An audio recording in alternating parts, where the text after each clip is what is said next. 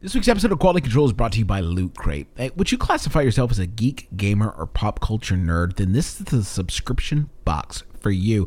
For less than $20 a month, you get 6 to 8 items of gamer and pop culture licensed gear, apparel, collectibles, unique one-of-a-kind items, and more. Make sure to head to lootcrate.com/control and enter the code CONTROL to save $3 on any new subscription. Not that long ago, and depending on where you live, not so far away, Loot Crate blasted off into a voyage across the galaxy. That's the theme of this month's box. Going to be searching the far reaches of space to find universally awesome gear. Using December's Star Wars The Force Awakens loot as the launch pad, we landed on some equally cosmic items from Halo 5 and more, with an exclusive Funko Pop and exclusive t-shirt this month's crate. This is the loot you're looking for. Now, remember, you only have until the 19th at 9 p.m. Pacific to subscribe and receive that month's crate. When the cutoff happens, that's it. It's over. So go to lootcrate.com/control and enter the code CONTROL to save $3 on your new subscription today. My guest today is Arthur Gies. He's here to talk about his review of Rainbow Six Siege. My name is Justin McElroy, and you're listening to Polygon's Quality Control.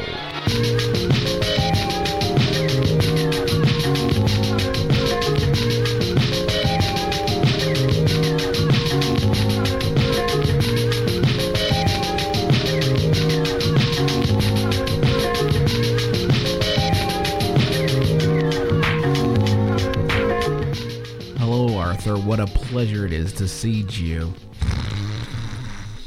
Wow. We're gonna do the last one of the year with start off like that. Professional broadcasting. Yeah. Hi, Justin. Hi. Rainbow Six Siege is back to basics. Sure. Sort of. In a way, yes, kind of. You know, it's funny, until I read in your review that it was kind of a return to form, I kind of forget that it used to be like my friend Tommy read, just like kicking open all the doors in a building and killing like me instantly because I didn't know how to play the game. Yep. That's Rainbow Six at its core. Yeah. Well, Rainbow Six at its core, I think, is playing the first 2 missions of the original game and never getting past them and then stopping playing the original game. Yes, that might be what I'm remembering as well. But it's the Rainbow Six Siege is a far cry. I have there are a lot of people like myself who I think have fond memories of specifically Rainbow Six Vegas and Vegas 2. Yeah. Because they were excellent games. Yes, they were. And Rainbow Six Siege is not that. So can you tell me sort of like a little bit more of your history with the series itself and sort of what your expectations were going into this? You know, I mean, I've played most of the Rainbow Six games, including like back when they were PC exclusives, and then Rainbow Six 3 on Xbox, like original Xbox. But I think like the point where I really sort of fell in love was with Rainbow Six Vegas, and in a lot of ways that's because of the just massive breadth of content available there. Like it had a really good, really interesting, really long campaign that offered full cooperative play in addition to AI commands that were pretty involved for the time in particular. Yeah, super dynamic, sort of. If I remember correctly, if you were playing with a friend especially, every few beats, like it was a very new environment that required different like engagement to survive. And constant breaches and just like a lot of opportunities to use the tools at your disposal. And then the place where I spent the most time, and I didn't play a ton of adversarial multiplayer, I played some, but the place where I spent the most time, and the same with my friends, was Terrorist Hunt. Because that was just this sort of dynamically generated version of everything that we liked about the game in the first place. And I think that Ubisoft is aware of the good vibes that people had toward Rainbow Six Vegas. And after this sort of fizzling out and explosion of Rainbow Six Patriots and how that game was announced and then just disappeared, it seems like they wanted to play that up a little bit with Rainbow Six Siege and announcing Terrorist Hunt at E3. I remember that a lot of people on staff were very excited for stuff like The Last Guardian, but for me, and I think I speak for Griffin McElroy as well, like the most exciting part of E3 was like when Ubisoft said Terrorist Hunt will be in Rainbow Six Siege. But unfortunately, that's just not, it's not what I think that we had hoped it would be. Well, let's start there then. Terrorist Hunt, talk about a little bit about what it was in the previous Rainbow Six games and how it is translated here in Siege. In previous, I mean, in Rainbow Six Vegas and Vegas 2, Terrorist Hunt basically took single player levels or big sections of single player levels and randomly populated them with enemies that you had to find and kill. And that includes like spawn closets and sort of like random spawns of enemies in those levels. And so it would always be different, and it would also always be really tense because there'd be no respawns, and weapon lethality in Rainbow Six is always very high.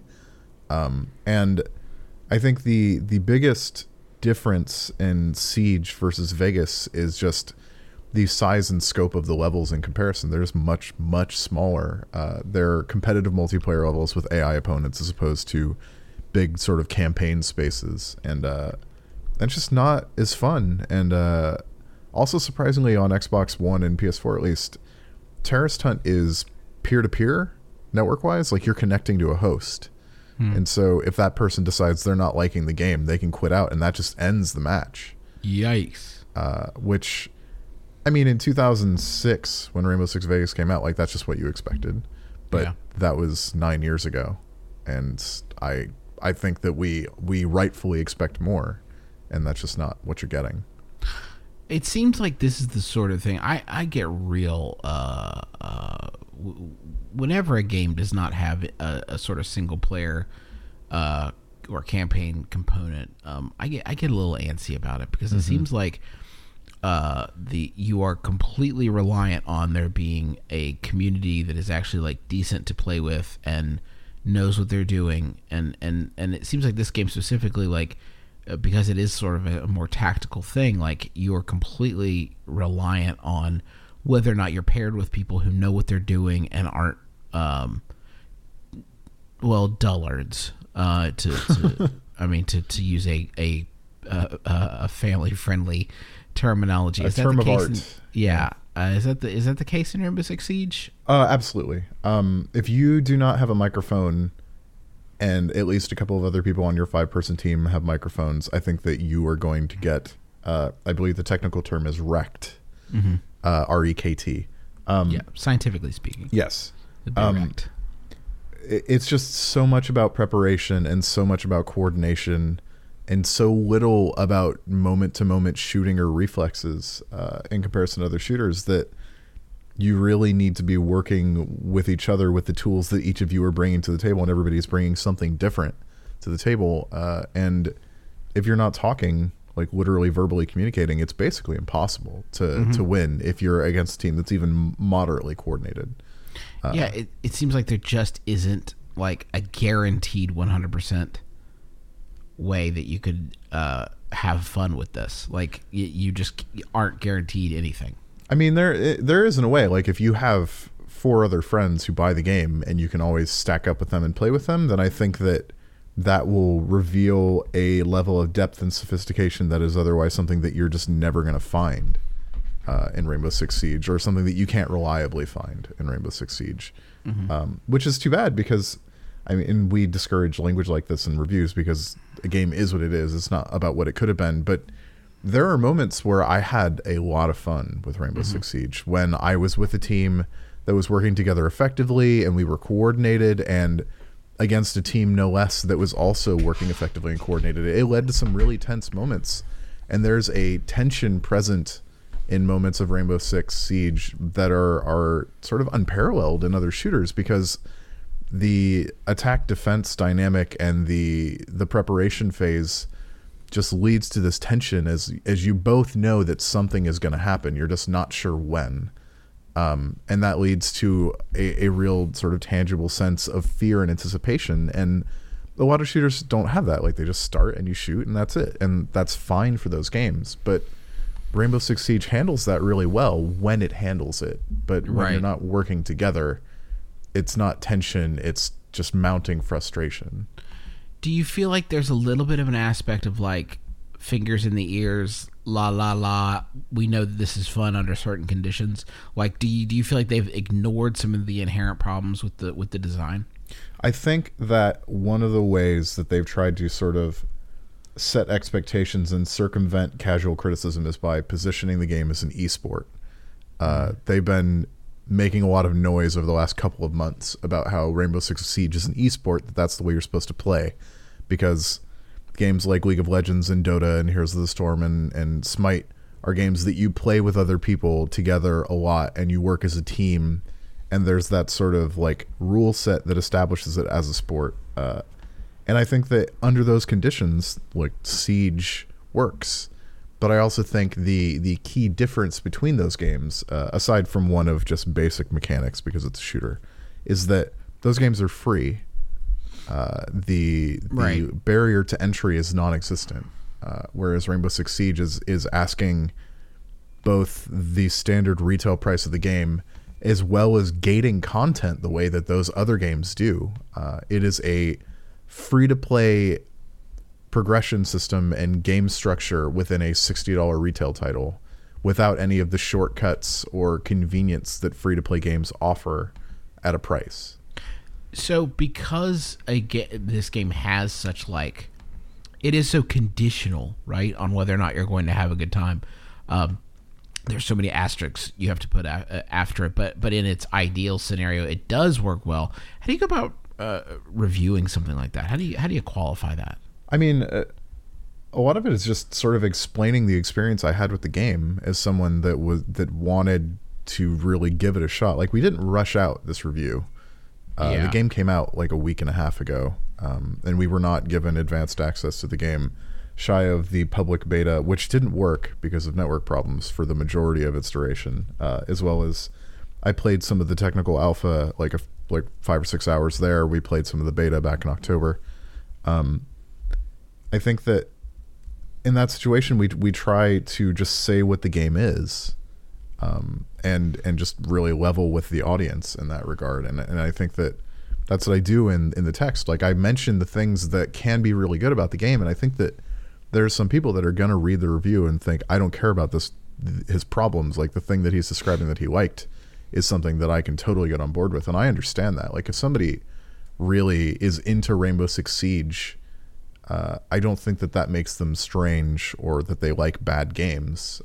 As long as I think that there needs to be a certain amount of sort of honesty with each other and with the audience about what the game is, and what you need to deal with to get into it. Just a reminder, everybody, this episode is brought to you by Loot Crate. I want to take just a quick break to talk about them. It's basically a subscription service. If you had a really cool friend who would send you cool, nerdy gifts every month, and you have to pay that friend a little bit of money, that kind of messes up the metaphor, I know, but still, the point of the fact of the matter is you don't have to go find this stuff yourself. You kick in less than $20 a month, you get 6 to 8 items of gamer and pop culture licensed gear, apparel, collectibles, that kind of cool stuff. And we got a code for you right now, lootcrate.com/control, and then you enter the code control, and you can save $3 on any new subscription. This month is the theme is Galaxy. So you're going to see some stuff from Star Wars, some stuff from Halo 5, an exclusive Funko Pop, and exclusive shirt. Lots of really neat stuff. In the past, they've had boxes like, there was a time travel one that was great. Had lots of Bill and Ted gear and Doctor Who gear and Back to the Future stuff. It was really neat. Last month was Combat, so there was like some Hunger Games, some Fallout. It's a really cool thing, and it's really fun to see what you get every month because it's a total surprise. On one note, you do have until the 19th at 9 p.m. Pacific to subscribe and receive this month's crate, because after the cutoff happens, that's it. You do not get this box. So if you want the one with the cool Star Wars stuff in it, you're going to go to lootcrate.com/control right now and enter the code control to save $3 on your new subscription today. Arthur, I have a question for you from Matt, and it's sort of a longer conversation, but let me give you the short version of it. It's a question about value. And Matt says, I think comparisons to other games that come out at $60 are complicated and oversimplified because value is a relative thing, even if there's arguably more on the base game of Call of Duty versus Siege. It ultimately comes down to how expensive development is for a game and the publisher to justify the business model.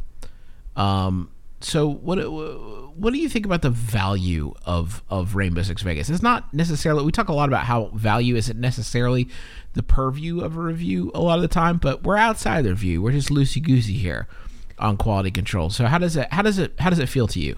I think that for me personally, the value of Rainbow Six Siege is a difficult justification to make, because I think that, first of all, for a game that's strictly multiplayer, it's only got 12 maps. I think right now, I think they're planning on adding more over time. But as it is now, the $60 you're paying is getting you 12 maps.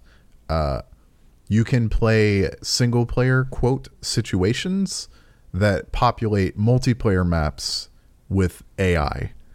And Terrorist Hunt also takes place on the same maps. So no matter what you're doing in the game, it is on the same 12 maps. And it starts to feel really repetitive. And matches don't even really take advantage of the sort of full map that you're playing on. It usually isolates itself to very specific parts. So I think that the value proposition of a game like this almost entirely comes down to its ability to get players together, to get them to play with each other, to make games fun, to keep that engagement loop going, because players are the content in a game like this, in a multiplayer game in particular. Like, if it doesn't have a player base, then it doesn't matter how many maps it has. It just doesn't have any value. And go ahead. You know what's funny? I just want to mention about maps, and I may be completely alone in here, but for me, whenever I hit the fewer the number of maps, the better, in my opinion. I think one of the biggest problems I have with shooters is that I never learn the maps, because there's so many and games come out at such a rate that it's hard for me to like get really deep in. I would always prefer fewer really good maps, as opposed to like, it just seems like a weird metric to me. Like map count has always seemed like a very odd thing to think about. And I mean, I know that you have to quantify the whatever metrics you have available to you when you're talking about value, but like chess only has the one map. You know what I'm saying? Like, that's kind of a dumb comparison, but you know what I'm getting at? Yeah. I mean, chess doesn't ask $60, to be fair. It depends on which chess set you get, Arthur. Sure. But then you could probably spend a lot more than that. Then you're talking about the sort of value of an object. But I think that I'm sympathetic to what you're saying, in that the multiplayer game that I spend the most time with by far is Dota, which has a single map. But if that's the case, then I really think that there has to be some manner of adding sophistication and potential for different play experiences. And I think in that regard, I don't think that Siege is doing a great job of providing that sort of variety.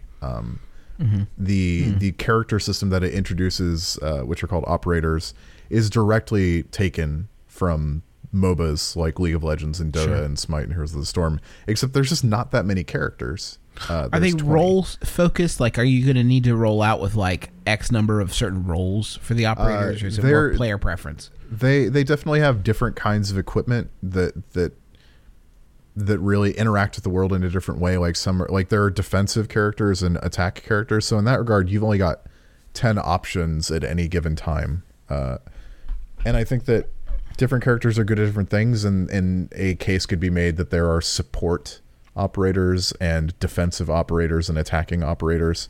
So I think that there's potential there for something like that, but there's also just not enough characters to really get a interesting dynamic in that way. And I think there's potential for them to do that, and they're going to add more operators, or so they've said. But if no one buys it, they won't. Well, I mean, they'll support the game for at least a few months, like, to try to get people on board. I'll be interested, because it's the really weird thing about this is it sounds like from the outside looking in that if they did continue to support it and put a lot more content into it, like, it's not the structure is not rotten. It sounds like to me. I think the mechanical foundation of the game is strong. I think that the business model of the game is always going to be a hurdle, unless they just radically change the way that you progress the game. The sort of way that you have to unlock characters requires just grinding through and playing things you don't necessarily want to do until you get those things. And in a game that costs $60 and with a $30 season pass, it's just very strange for them to lift a business model or lift a progression model that comes from games that are free that allow you to spend money to speed things up. And this does the same thing. Rainbow Six Siege allows you to pay real physical money for experience boosters to unlock things faster. You can't currently buy characters or weapon skins directly, although as I mentioned in the review, and there's a screenshot in there of the text, there's text in the store that suggests that is coming, which just makes it very strange and difficult to parse. Y'all, if you want to do that, stop charging $60 for games. Like, it's nuts. If this game had released as a free-to-play game, it would be functionally identical to the way the presentation that's in there now, and that's the thing that surprises me the most. That's why this old guard can't hang with this new dynamic. Like, you gotta have the flexibility to put your game out there and just trust that people are gonna. Oh man, hachi machi. That's all I gotta say about that. Arthur, thank you for joining us. Thank you to our pals at Loot Crate. Remember, lootcrate.com/control. Use the code control and you can save $3 on a new subscription. But get there before the 19th to get that box. We got a ton of stuff on Polygon. We're about to ramp into Game of the Year, which is always a fun time. The campaigning has begun around Polygon HQ. A lot of people banging the drum, trying to get their favorites onto the big awards pedestal that we built for everybody. So that's always a fun time, and we'll have a lot of that coverage on the site beginning probably next week, I would imagine. So there's a lot more stuff on Polygon.com, and you're going to get a lot of quality control because the plan as it stands right now is to do sort of mini episodes for all the games that we put on our top 10 list. Apologies in advance for weighing your podcast player down with lots of content, but we hope you dig it. Anyway, that's going to do it for us. For Arthur Gies, my name is Justin McElroy, and thank you for listening to Polygon's Quality Control.